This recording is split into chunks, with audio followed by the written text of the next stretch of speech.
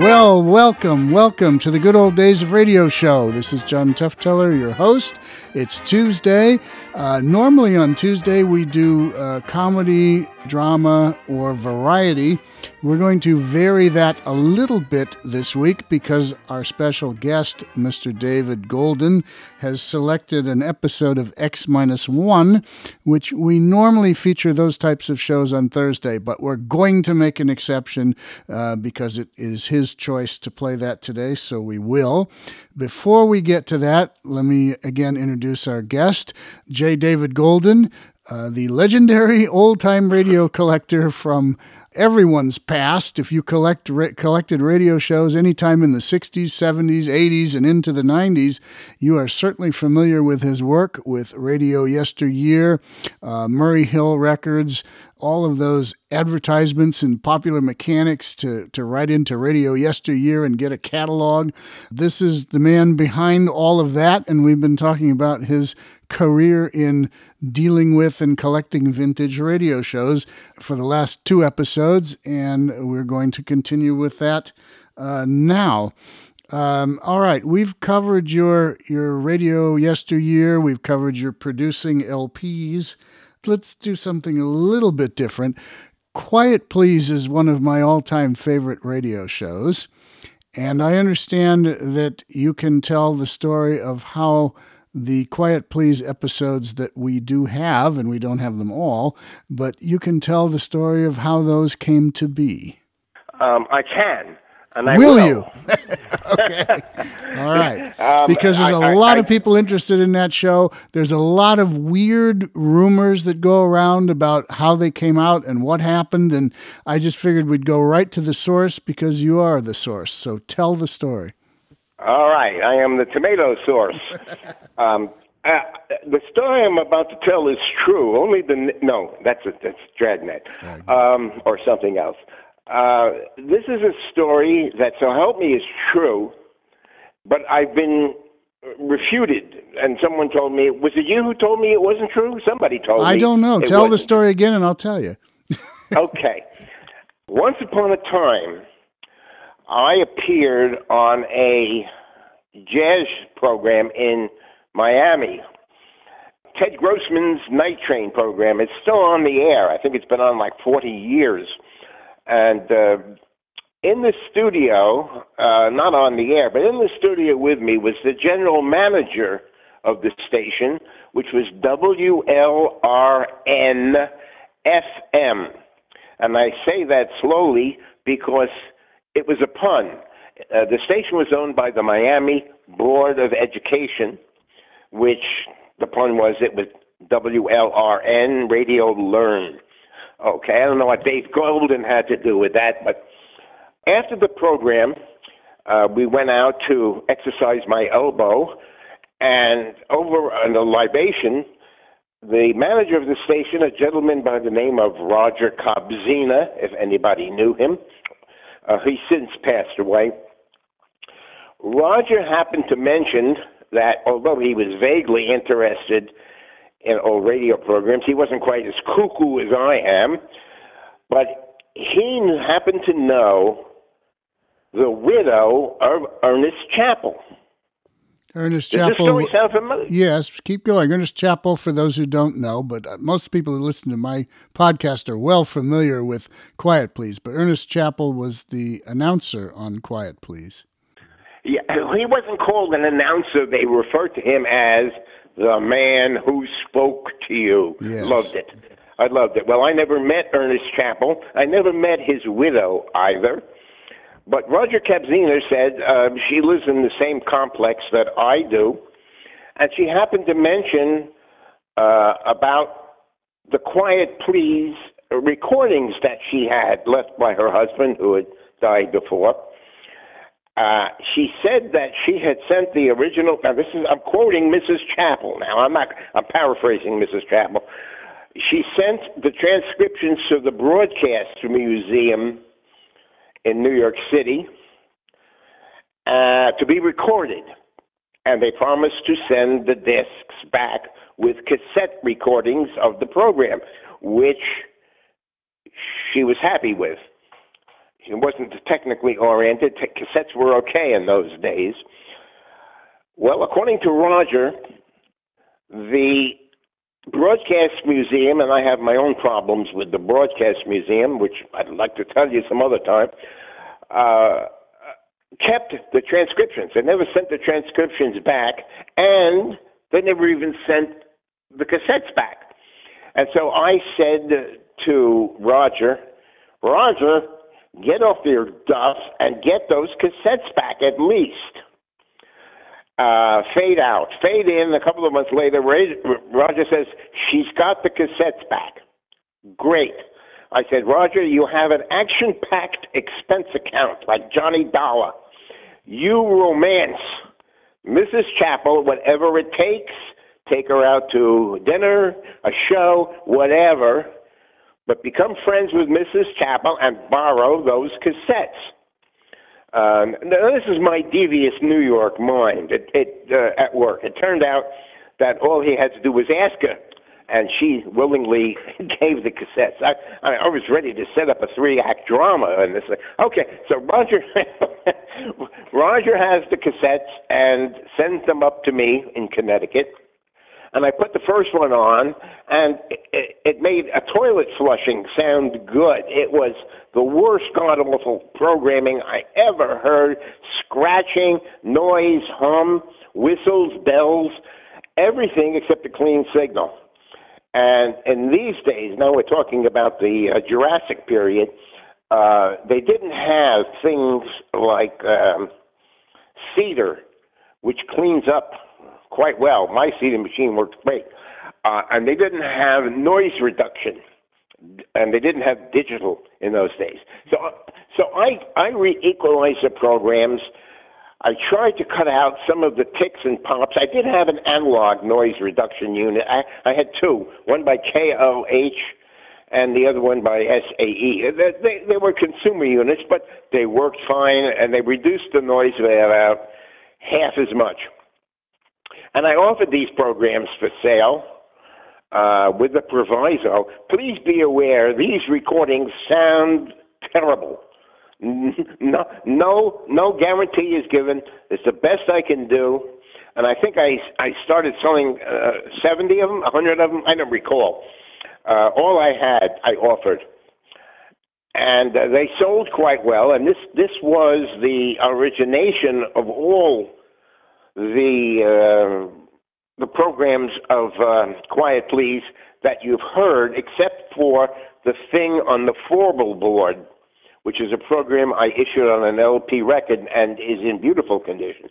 But anyway, so all of these cassettes were turned into other cassettes and not CDs, on reel-to-reel tapes and sold to the public. And if you've heard any of these today, that's where they came from. So my thanks to Roger Kobzina, and my thanks to Mrs. Chappell, which I presume she's passed on since. And that's where Quiet Please, for the most part, came from. Well, the Broadcast Museum in New York has none of them on disc. They do have some cassettes there, which if you go there, they will let you hear them, but they don't allow any copies to be removed from their premises. And they do have 4 or 5, maybe 10 programs there that are not circulating around. So whatever you got from Mrs. Chappell apparently wasn't all of it. They withheld some of them. But the transcription discs have vanished. No one seems to know where they are. The gentleman who's currently, and has been for a while, running that broadcast museum has no idea. He said, well, I thought we sent them over to the Library of Congress. Then you call the Library of Congress and they say, well, we don't have them. We never got them. So who knows? They went somewhere, but they vanished. And I've been trying to figure out where they might be with no luck whatsoever. I have a story about the Broadcast Museum that you haven't heard. Well, go ahead, as long as it won't get me sued by the Broadcast Museum. If that wasn't a cue, nothing was. Okay. All right. The story behind that is as follows. Here I am at CBS as a radio engineer, and I worked primarily the overnight shift. And when I was working at the 57th Street Studios in New York, about 20 feet from Walter Cronkite's office, about 30 feet from the set of 60 Minutes, a radio network like CBS at the time had no entertainment programs. They were mostly, if not entirely, news, except for those two band remotes that I did, come to think of it. So I had to do the 7 o'clock evening news on the East Coast, the 8 o'clock, the 9 o'clock, the 10 o'clock, with nothing in between. Now, this is not a radio station, it's a radio network, which puts out programs for radio stations which broadcast continuously. If you're a network and you're not sending out a network program, you put tone on the line or just keep silent. Okay, after 11 o'clock in the evening, the control of the network was switched over to the West Coast, and the network midnight, 1, 2, 3, 4, 5 a.m. newscast came from Los Angeles.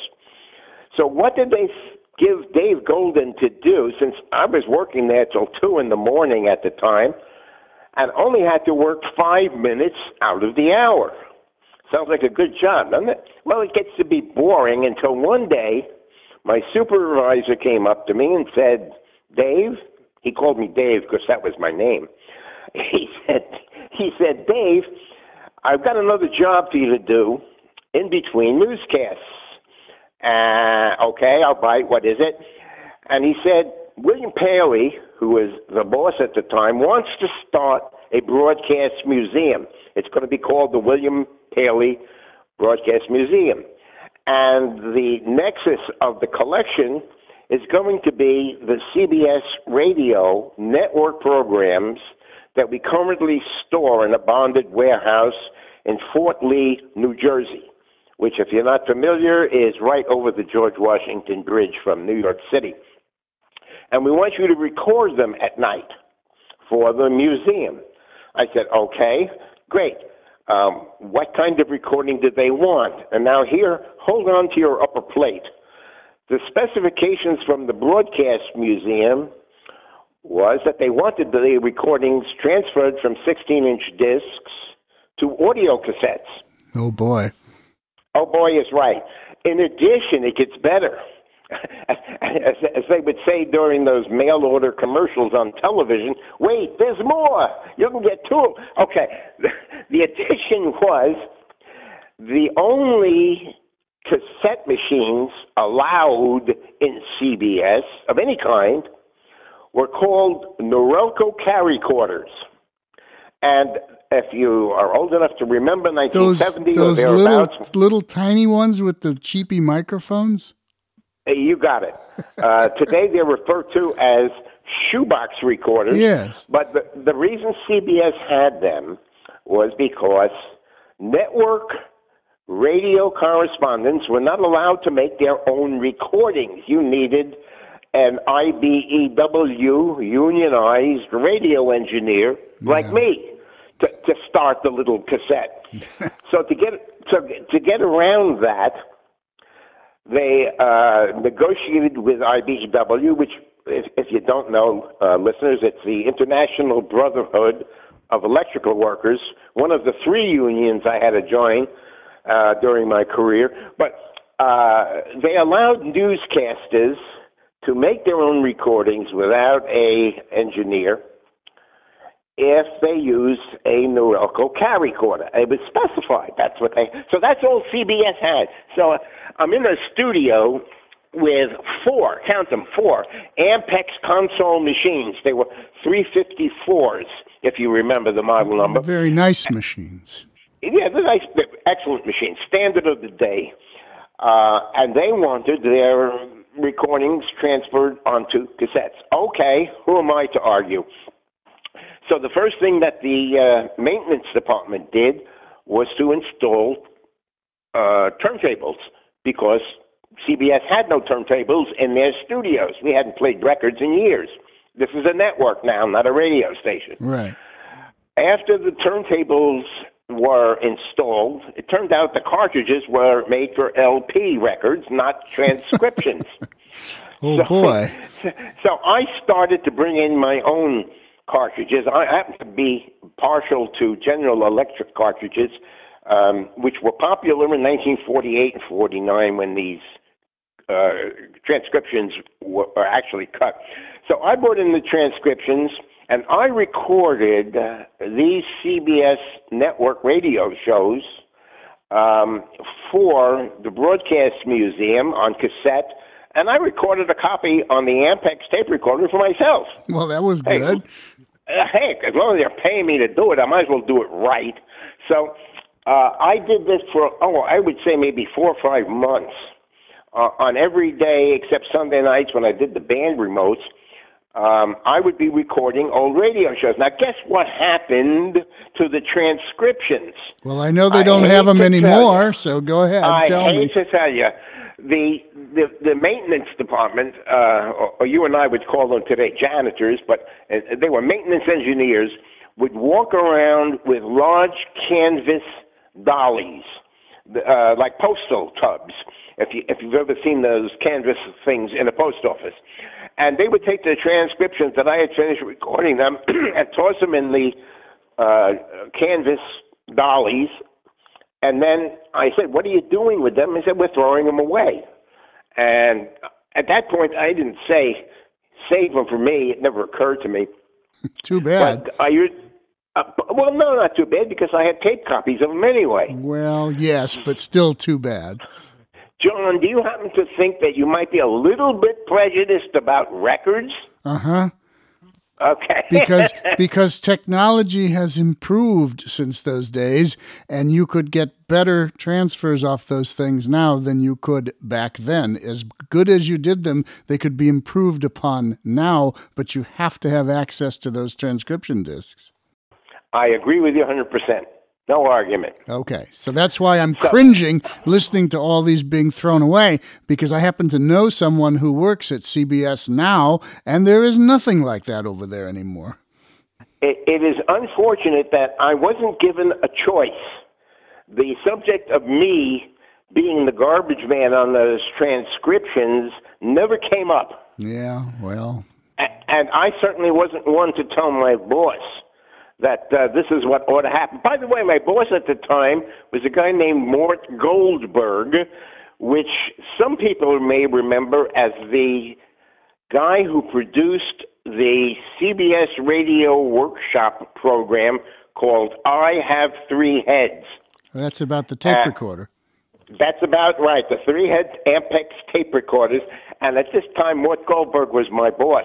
And needless to say, we had a good time talking about old radio, too.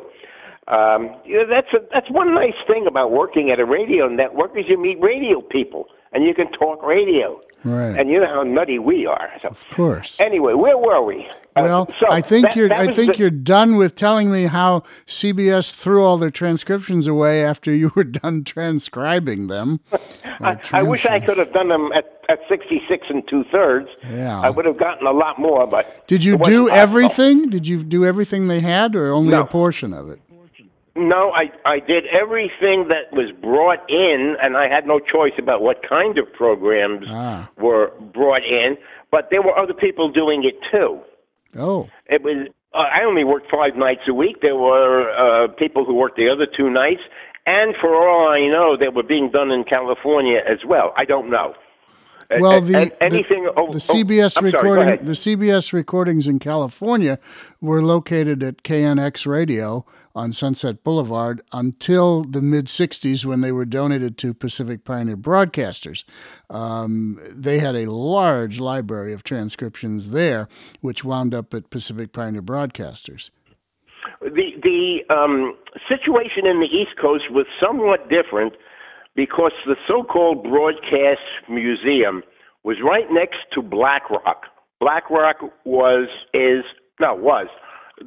CBS building on 6th Avenue and about 45th Street, right, just north of Radio City.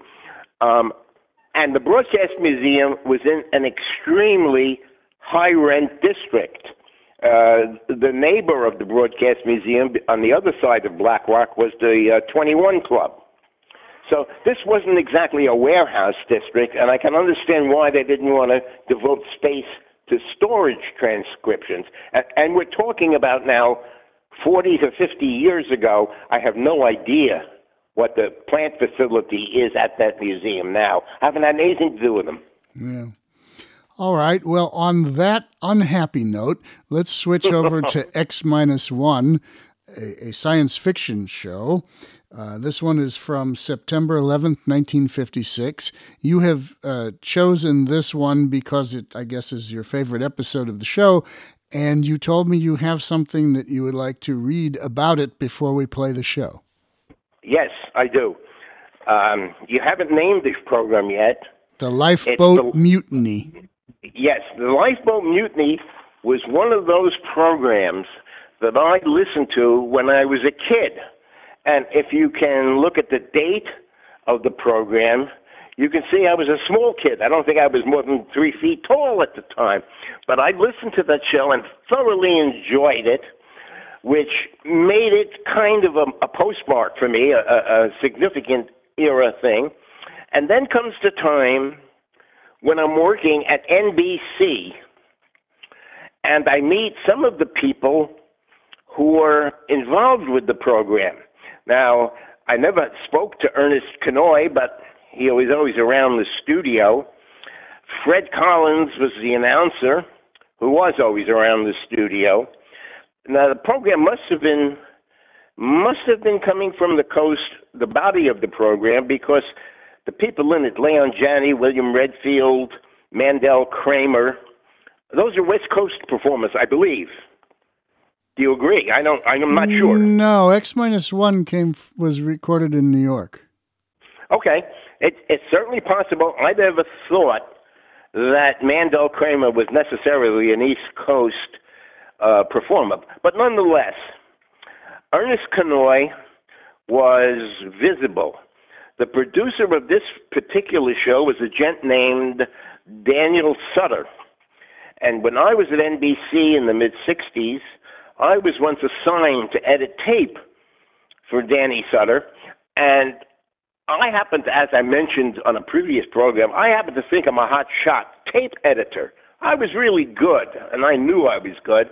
Danny took one look at me, I should say Mr. Sutter, because he was an elderly gent at the time, must have been at least 50, and dressed in a suit and tie as I was, said, I don't want to work with this new guy. And I'm standing right there, so how do you think I felt? And sure enough, I was shuffled off the program and never got, well, I don't remember what program. I did work with Danny Sutter, I think, on the, just a second, the Kraft 74th anniversary program with Edgar Bergen. And let me tell you, Bergen is a riot in person, and Henny Youngman was there, and all kinds of really famous people. It was a fun show. Okay, getting back to X-1. The people that I worked with included some of the best announcers in the business. I once told Harry Marble that I thought he had a great voice, and he looked at me like I was nuts. Of course I have a great voice. I can hear him saying, because I've been here for 40 years. And I just happened to say that, too. Okay, the guy at NBC who I admired the most and whose voice you will recognize was a guy named Fred Collins. And Fred had the distinction of being the first announcer that I ever worked with at NBC. And it turned out I was the last one to introduce him to the public, which I'll tell you about momentarily. The reason I wanted to read this to you is it's an excerpt from a book that I contributed to about voice-over announcing.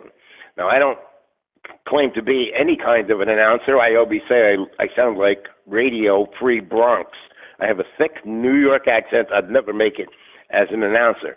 But I know enough about announcing to know good from bad.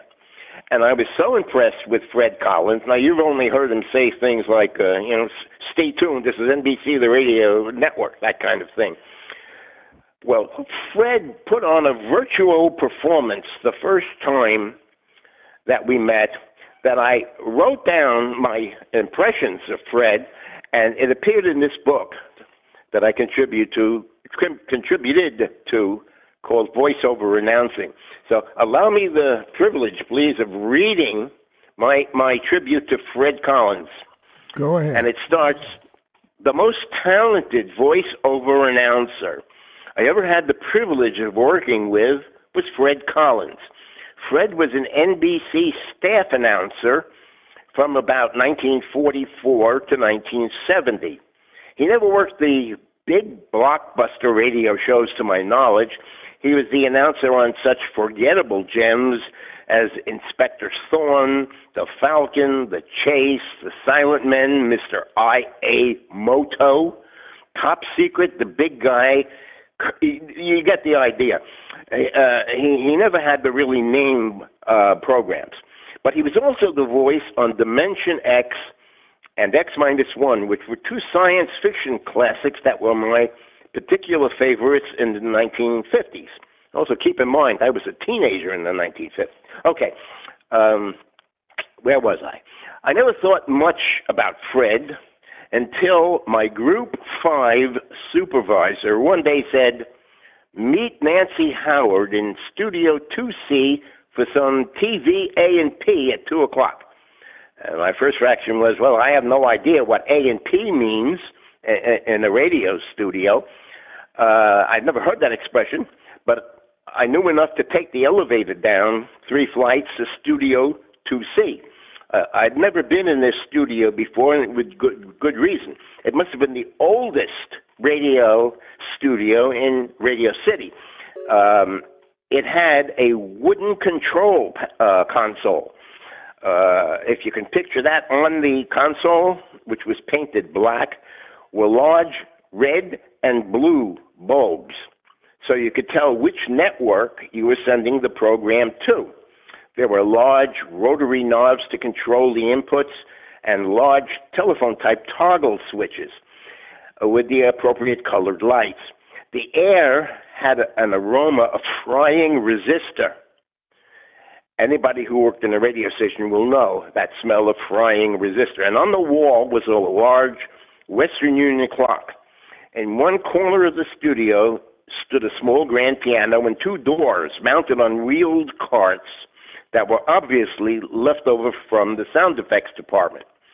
Scattered about were a dozen RCA 44 ribbon microphones, each of them a valuable antique today, and behind me were 2 large RCA T11 tape recorders, each one large and powerful enough to propel itself through the Lincoln Tunnel. Most of us have never seen an RCA T11 tape recorder because only RCA was dull enough to use them. They were terrible. As I was sitting in the control room absorbing all this, in walked Nancy Howard at 5 minutes to 2. The first and most lasting impression I had of Nancy Howard was the 2 large stopwatchers on lanyards about her neck. I remember thinking, why does she have 2? Nancy said hello, put down a stack of scripts in front of the director's chair, and I remembered trying to decide whether or not to ask her what A&P meant at a radio network. I chose instead to ask her, what would you like me to do? She said, open mic number 1. Okay, I can do that, and did so just as 2 things happened. The clock on the wall received its hourly sync pulse from the Naval Observatory. A small light went on, and a gear winding noise was heard. The minute and second hands jumped to 12.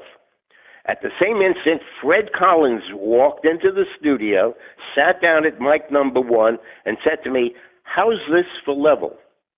Well, the level was perfect. So I asked Nancy, do you want me to roll a tape? Not necessary, Nancy said, as she got up and to hand Fred his copy of the scripts. I later learned that TVA&P stood for Television Announcements and Promotions. These were, and maybe still are, the brief messages that you hear at the end of a TV show as the credits roll at the end of each show. It wasn't necessary for me to roll a tape because another NABET technician, that's a union, was upstairs in room 770, which was called radio recording. How would you like to retire to a room called radio recording? And they did it for me. I had already done all that was required of me, so I had the chance to sit back and watch a truly virtuoso performance. The first script read something like this, and I'm making this up because I don't remember what it really was. The script read something like, see Lorne Greene as Ben Cartwright clash with Little Joe over the future of the Ponderosa Ranch this Sunday on Bonanza at 9 p.m. Eastern and Pacific, 8 p.m. Central Time on NBC. I thought, did they actually pay someone to write this stuff? Okay, said Nancy, rapidly clicking her stopwatches. That ran 8 seconds. Give it to me more relaxed than 12. Fred nodded, did it again, and darned if Nancy didn't click off 12 seconds. Now, how did he do that? Nancy said, okay, script 2, change this Sunday to tonight, and punch the words Lorne Greene. Fred read script 2, and it ran 8 seconds. Stretch it, said Nancy, and Fred read it in 12 seconds. If you don't remember Fred's name, you'll certainly remember his voice if you were around at this time. I sat there for almost an hour while Fred read one script after another. He seldom stuttered. He never put the emphasis where Nancy didn't want it, and the timing was always perfect. After the last script, he said, thank you to me, and told Nancy he had to do a break on local, which was WNBC in New York, in just 3 minutes. And I was wondering as he left if the elevator back to the 5th floor was ever late. Well, that is part of a history chapter that I did in this book. I don't think it'll ever make the bestseller list, but at least it reminds me of Fred Collins, who you will hear in this episode of X-1. Okay, well, with that glowing introduction to the career and greatness of Fred Collins, here is the X-1 show from September 11th, 1956, the Lifeboat Mutiny. In just a moment, X-1, but first... Boy, that kind of music went out with a handlebar mustache, didn't it? But the kind of wonderful melodies you'll hear on NBC's Bandstand are guaranteed to remain popular throughout the years. This is Bert Parks, your Bandstand MC. I'd like to invite you to spend 2 full hours each weekday morning with America's top-name bands. Groups like Guy Lombardo, the Dorsey Brothers, and Ralph Flanagan. They'll entertain you in person. So listen Monday through Friday to NBC Bandstand. Now stay tuned for X-1 on NBC. After tonight's broadcast, X-1, the adult science fiction show, will not be heard until Wednesday, September 26th. It will be heard on Wednesdays thereafter. For the exact time, consult your local newspaper. And now, X-1. Countdown for blast off. X-5, 4, 3, 2, X-1, fire.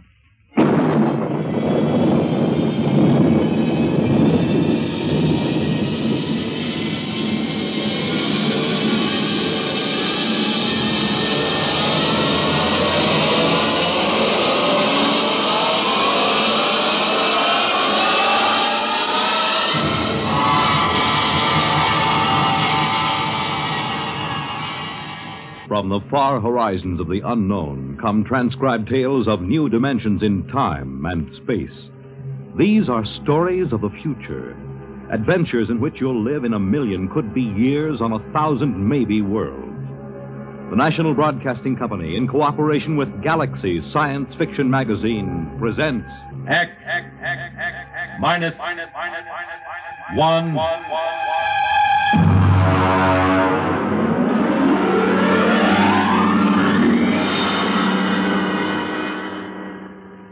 This week, the police chiefs of the country are meeting in Chicago for the 63rd Annual Conference of the International Association of Chiefs of Police. Tonight, X-1 is proud to salute them as we present The Lifeboat Mutiny by Robert Sheckley.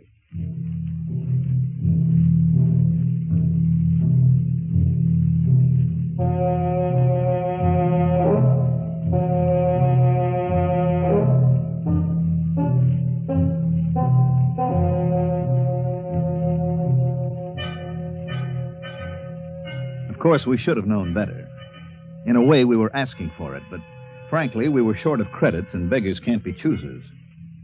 As a rule, I don't like second-hand equipment, not if I have to trust my life to it. But Joe, the interstellar junk man, can be pretty persuasive. He has an air of confidence when he walks down between the rows of antique jalopies on his lot and pats an airlock door lovingly or kicks at the ground gyros to show how firm they are. Joe exudes faith the way trees drip sap in the spring. And if you get too close, a little rubs off on you. Yeah, you see, solid as a rock. Look at that plating. I'm telling you, this boat is a real buy. She looks pretty old. Sure, she's old. Now, don't give us that story about it belonging to a little old lady who used it to flit to church on Sundays. Now, look, boys, I'm not trying to unload something on you. I don't stand to make a nickel on this, but tell me the truth. Did you ever hear sweeter engines? And look at those servos. Pretty old. And that hull. I bet it's 500 years old and not a spot of corrosion on it. I'm telling you, you're lucky. It's a coincidence, you two fellas coming in. You need a lifeboat. And sitting right here waiting for you, like you was made for each other, is this baby. Well, she certainly does seem rather nice. What do you think about it, Dick? It does look pretty good. It's about what we need for the ocean survey work on Trident. But you know Joe. They just don't build them this way anymore. Look at that propulsion unit. You couldn't dent it with a trip hammer. And note the capacity of the cooling system. It looks good, but some of these old machines, I just want to make absolutely sure it's safe. Safe? Safe. He asked me if it's safe. Is it? Now, step inside. Go ahead. Step inside. All right. Push that button. Right there on the instrument panel. This one? Yeah. I am Lifeboat 324A. Hey, the darn thing talks. Yeah, and in English, too. It's equipped with a universal translator. It's completely automatic. I told you they just don't build them this way anymore. Go ahead. Push the button again. I am Lifeboat 324A. My primary purpose is to preserve those within me from peril and to maintain them in good health. At present, I am only partially activated. Could anything be safer? This is no senseless hunk of metal. This boat will look after you. This boat cares. I don't know. The idea of an emotional machine always gets me. I can't even stand those robot maitre d's. They keep slobbering over you every time you go into a restaurant with their tubes just pouring kindness and consideration. You're a reactionary. We'll take it. You won't be sorry. Boys, you just bought yourselves a lifeboat.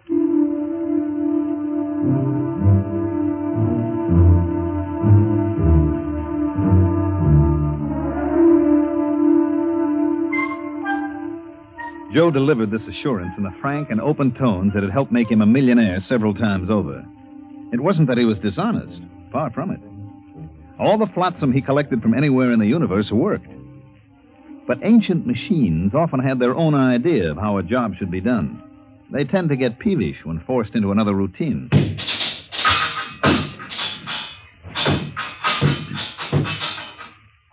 Well, there she goes, Lifeboat 324A. I got her down in the afterhold. I think she's in perfect condition.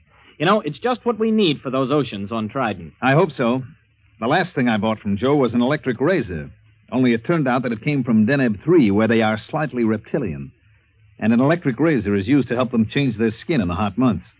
If you remember, I was in the hospital 3 months, and after the skin grafts, I don't know my ears from my elbow.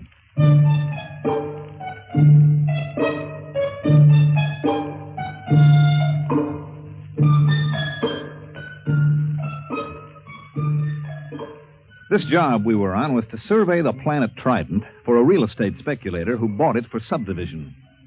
Trident was about the size of Mars, but with a far better climate.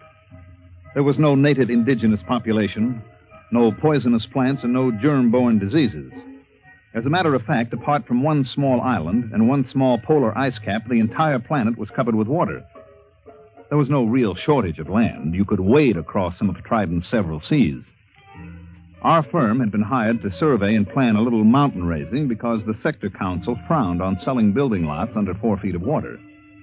We landed on Trident and launched the lifeboat. Okay, I got the sandwiches in the water. Ready to cast off? Aye, sir. All mooring lines are on board. All right, let's crank this swan boat up and get going. Well, push that button. Aye, aye. I am Lifeboat 324A. My primary purpose is to preserve those within me from peril and to maintain them in good health. At present, I am only partially activated.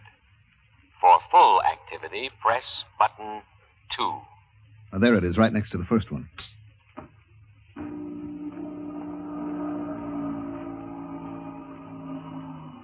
Well? Something's going on back there. Sounds like motors warming up. Hey, that sounds like a short circuit somewhere.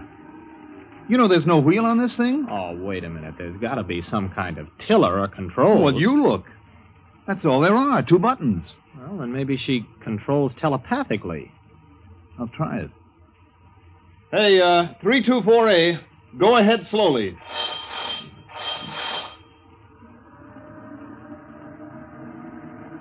Ah, there she goes. That's it. Starboard a little. Wait a minute. I still don't like the sound of that. I bet there's a short somewhere. I'm going down to look for it with a circuit tester. Don't louse anything up. I like a boat that works this way. Gives me a sense of power. Hey, 324A, full speed ahead.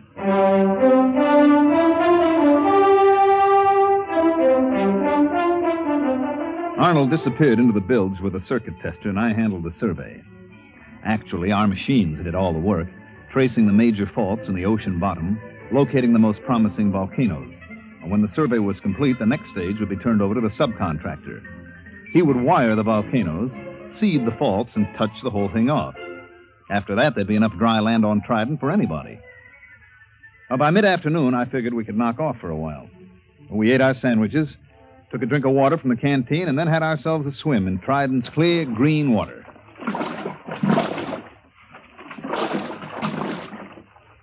Hey, give me a hand up. There we are.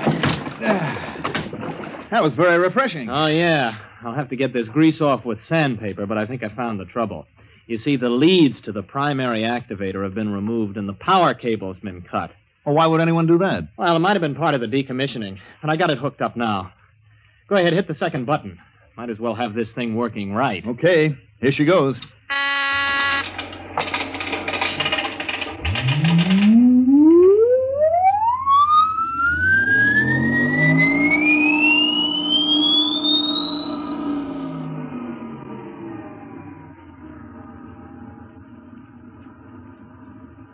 I am Lifeboat 324A. I am now fully activated and able to protect my occupants from danger. Have faith in me.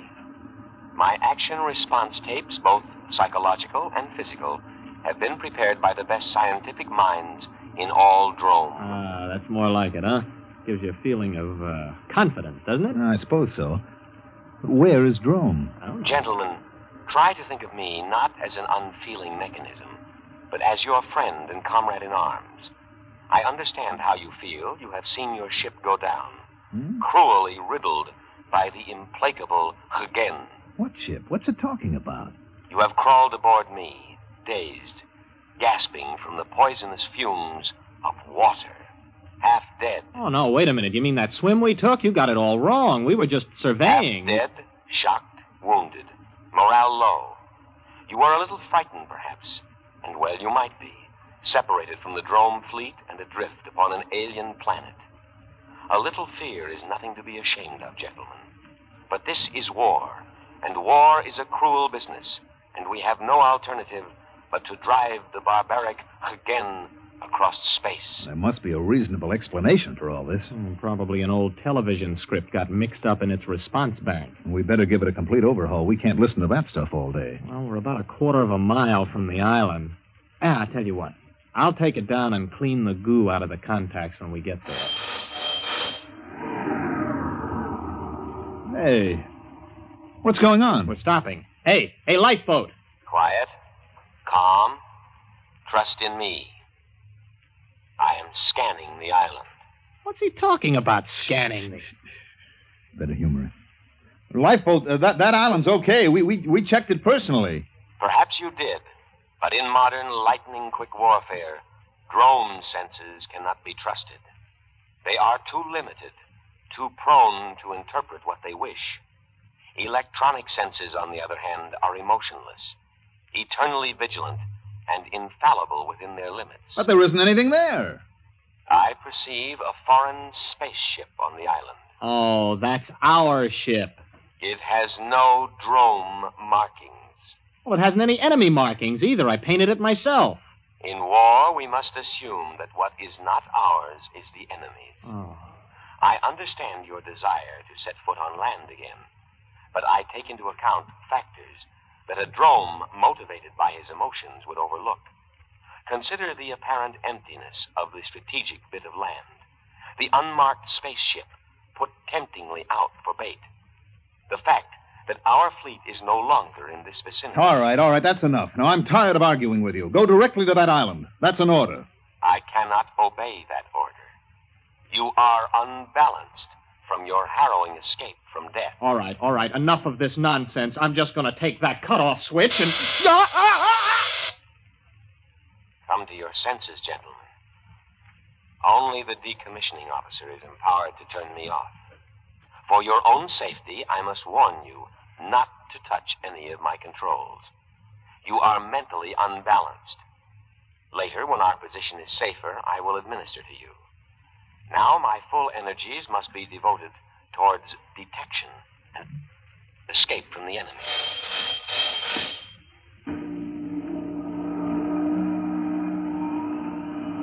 Where are we going? To rejoin the drone fleet as soon as I can find it.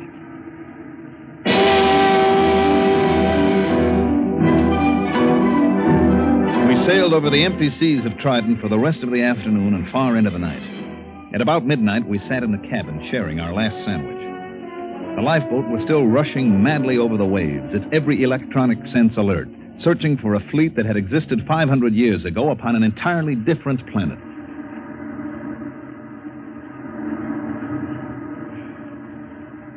Oh, why didn't I pack more sandwiches? Do you ever hear of these drones? Yeah, vaguely.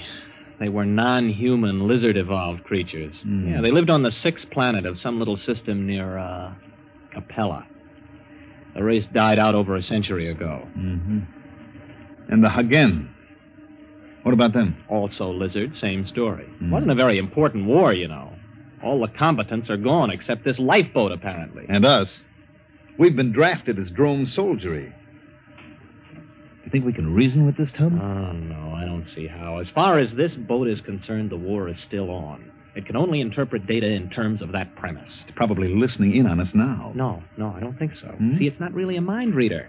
Its perception senses are geared only to thoughts aimed specifically at it. Yes, sirree. They just don't build them this way anymore. Oh, I wish I could get my hands on Joe. Well, you know, it's actually a very interesting situation. The machine is acting very logically upon no longer existent conditions. Therefore, you could say that the machine is the victim of a systematized delusion. You mean the lifeboat is just plain insane? Well, I believe paranoia would be the proper designation. But it'll end pretty soon. Why? It's obvious. The boat's prime objective is to keep us alive. Our sandwiches are gone, and the only other food is on the island. I figure it'll have to take a chance and go back. Gentlemen, at present, I am unable to locate the drone fleet. Therefore, I am turning back to scan the island again. Fortunately, there are no enemies in this immediate area, so I can devote myself to your care. Oh, you see, it's about time you got around to us. We're hungry. Feed us. Of course. Immediately.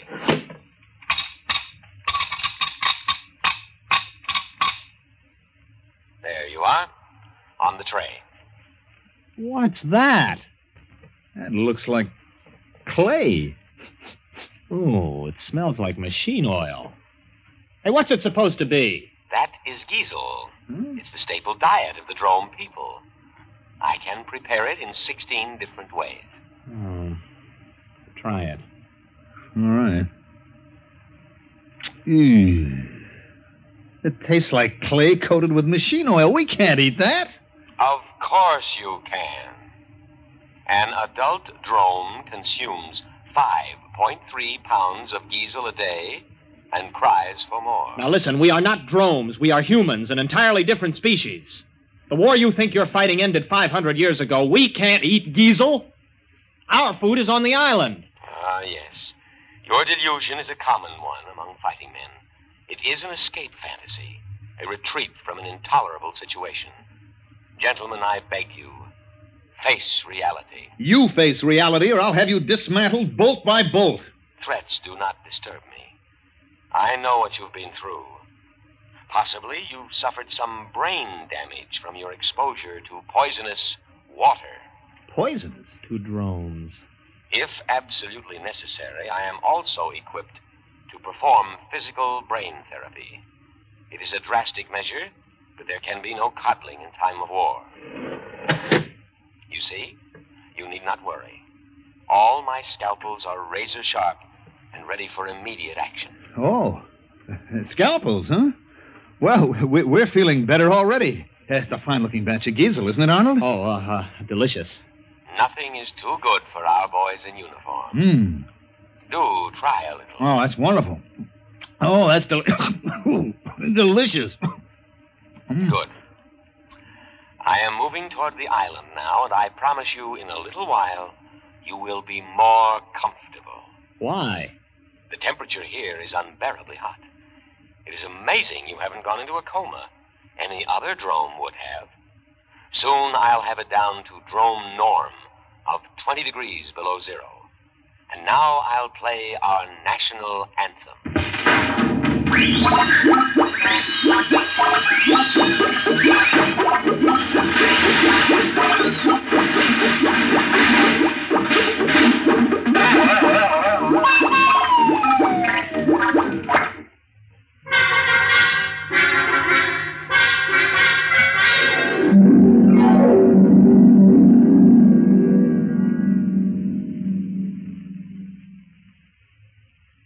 Arnold?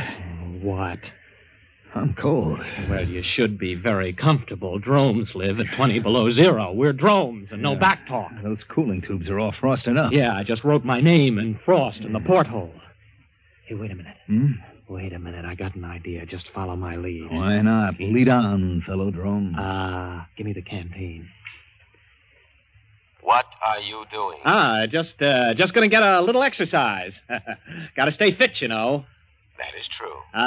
Here you are, boy. Catch. Look out, that canteen's heavy. Just throw it right back, boy. Just heave it right in. Come on, let's see your curve. Be careful with that receptacle. It's filled with a deadly poison. Water. Oh, we'll be careful. Here we go. Bad shot, old man. Oh, how careless of me. I seem to have broken the cooling tubes. Cooling fluid all over the floor. I should have taken precaution against internal accidents. It won't happen again. But the situation is very serious. I cannot repair the cooling tube myself. I'm unable to properly cool the boat. Say, that's tough. Now, if you'll just drop us on the island... That is impossible. My first duty is to preserve your lives, and you couldn't live long in the climate of this planet. But I'm going to take necessary precautions to ensure your safety. What are you going to do? There is no time to waste. I will scan the island once more. If our drone forces are not present, we will go to the one place on the planet that can sustain drone life. What place? The southern polar ice cap. The climate there is almost ideal. 30 degrees below zero. And, of course, I must guard against any further internal accidents. So, I will lock you gentlemen in the cabin.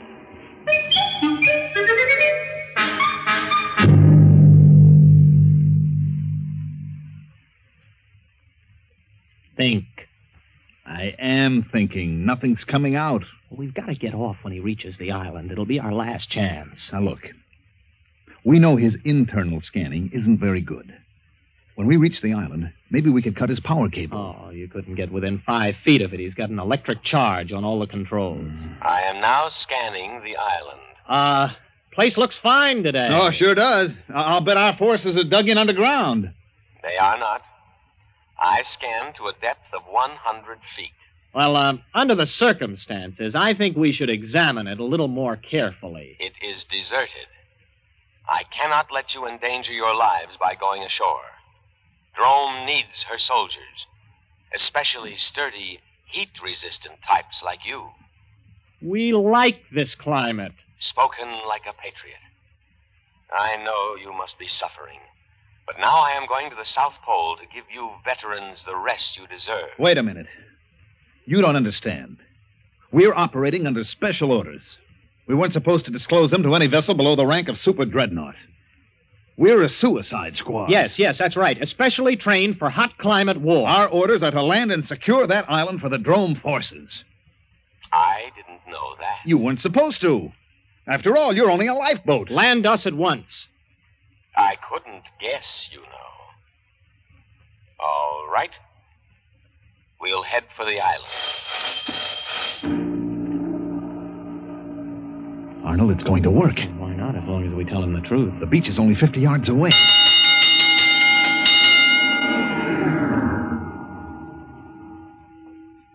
No. No, what? I cannot do it. What do you mean? This is war. Orders. I know, but I cannot obey. A different type of vessel should have been chosen for this mission, but not a lifeboat. You must think of our country. Think of the barbaric Hagen. It is electronically impossible for me to carry out your orders. My prime directive is to protect my occupants from harm. That order is stamped on my every tape, giving priority above all others. I cannot let you go to your certain death. You'll be court-martialed for this. I'll have you broken down to a dinghy. I regret to say I must operate within my limitations. I must take you to the safety of the South Pole. Listen, you crazy tin can. Let me at those controls. Please, do not attempt any more destruction. I know how you feel. Wait a minute, Arnold, old friend. Since we cannot accomplish our mission, we cannot ever again face our comrades. Death before dishonor. Hand me the canteen. No, don't. That's water. It is a deadly poison. Don't. Too late. Arnold, it's your turn. We, who are about to die, salute you. We die for glorious Drome. That goes for me, too. Speak to me. Speak to me. Lie still, you idiot. There is no known antidote. If only I could contact the hospital ship. Speak to me. Are you still alive? Answer me. Here. Here. Perhaps if you eat some giesel. Dead. Dead. Dead. I will now read the burial service. Great Spirit of the universe, take into your custody the souls of these your servants. Although they died by their own hand, still it was in the service of their country, fighting for home and hearth. Judge them not harshly for their impious deed. Rather, blame the spirit of war that inflames and destroys the spirit of all Drome. And now, by the authority vested in me, by the Drome fleet, and with all reverence, I commend their bodies to the deep. Ow! Shut up. Accept them, O ocean, For many brave hearts are at slumber in the deep. Float quietly. What's the lifeboat doing? It's still hanging around. Just pray the drones didn't believe in cremation. Sleep quietly, brave spirits. I will now play the drone national anthem.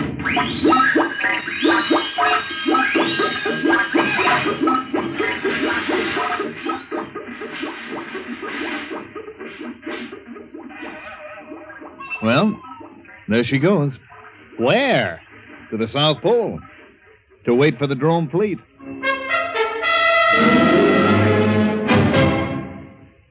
You have just heard X-1, presented by the National Broadcasting Company in cooperation with Galaxy Science Fiction Magazine, which this month features The Man Who Ate the World by Frederick Pohl.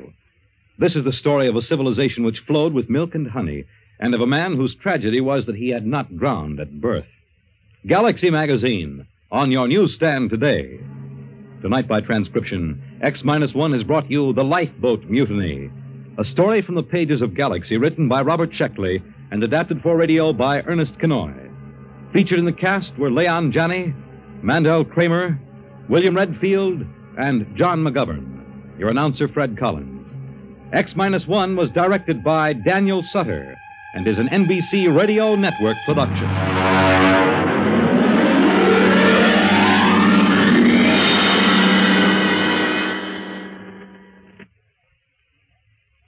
A special announcement to the audience of X-1, the adult science fiction show. X-1 will not be heard next week, but will resume broadcasts at a new time on Wednesday, September 26th, and every Wednesday evening thereafter. For the exact time of the broadcast in your locality, remember to consult your local newspaper. The music of Tommy Tucker, live on Bandstand, weekday mornings on NBC Radio.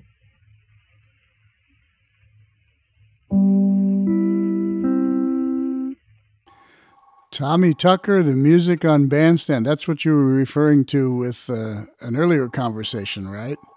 I'd like to say just a couple of more things that I recalled about this show. Sure, go ahead. The author, Robert Sheckley, was noted for funny science fiction programs, and my collection of old Galaxy magazines, I also used to collect editions of If, which was another science fiction magazine. Anyway, this story appeared in the April 1955 edition and was on radio about a year and a half later on September 6, 56. And there's something more to listening to this than to just the story, which is pretty funny. And that's the sound effects. Now, this is a story on radio that depended a lot on sound effects. And I was speaking about this program to the last sound effects man at CBS. There were lots of sound effects men at NBC and CBS, but they weren't doing sound effects anymore because they were all gone with the wind. But sound effects men had to be recycled into studio engineers or whatever, and there was still plenty of them around. And the last CBS sound effects man was a good friend of mine named Hamilton O'Hara. Ham O'Hara was married to the first weather girl in New York City. The name Carol Reed would not be familiar to you, but it would to New Yorkers of a certain age. Ham told me that this program, as well as several of the other X-1's program, did not create the sound effects that you heard, nor were they taken from the standard sound effect libraries, which had been heard to death for the past 20 years. The NBC had a deal to use the BBC Radiophonic Workshop. And if You've never heard of the BBC Radiophonic Workshop, and probably nobody has. It was, I think, created in the 50s and 60s just for the purpose of making interesting sound effects for BBC programs. And these sound effects, especially the Drome National Anthem, was, I believe, according to Ham O'Hara, taken from the Radio Workshop working discs. And I got to tell you one thing about Ham O'Hara. The last sound effects man at NBC or CBS, for that matter, there were none at NBC who were still doing sound effects. But Ham had only one job as a sound effects man, and that's all he did all week long. What a racket. During this time, in the mid-'60s, there was a slight conflict going on called the Vietnamese War. And almost every night on the Walter Cronkite News, there would be news film. People still used film in those days for the evening newscasts of the soldiers or the enemy or what have you, shooting at each other and bombs going off. And all of these films from Vietnam were shot silent. It was just too much to shoot in sound, too complicated, and you could get your fanny shot off anyway just doing visuals. So it was Ham's job to add sound effects of mostly machine guns and rifle fire and an occasional tank rolling by as the evening news report from Saigon or wherever it was in Vietnam was heard. So anyway, that's how the sound effects in New York ended, with a whimper instead of a bang. And I got to say one more thing about Fred Collins. This is the guy who was the first announcer I ever really got to see do his stuff. And that was in 1965, I guess. Fade out and fade into the year 2001. This was the year that we had a Monitor reunion.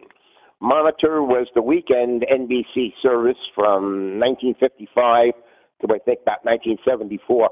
But anyway, in 2001, all of the people who worked for on the Monitor program, the talent, the engineers, the assistants, the directors, the associate directors, there were a lot of people on this show, and it was really fun to work, like, for instance, with Henry Morgan, who would duck out of the studio as soon as he was off the air and run literally to the airport to fly back to Canada, where he spent the rest of the week avoiding his wife, who was trying to sue him at the time. But anyway, at this reunion we had at Hurley's, which is a famous bar, all the Monitor people got together and we were all interviewing each other. I got to interview Miss Monitor from the 50s. Miss Monitor was a sexy voiced lady named Teddy Thurman, and she would say something like, she'd usually be introduced by Bob and Ray, and she would say, "The weather in Atlanta tonight is hot, baby, hot."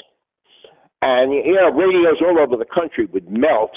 But, and anyway, during the festivities, I found myself introducing Fred Collins. I have a picture of me doing that. And here's a guy who I listened to in the 50s, I worked with in the 60s, and introduced during the Monitor reunion in 2001 or 2002. Okay, end of story. Thank you for listening.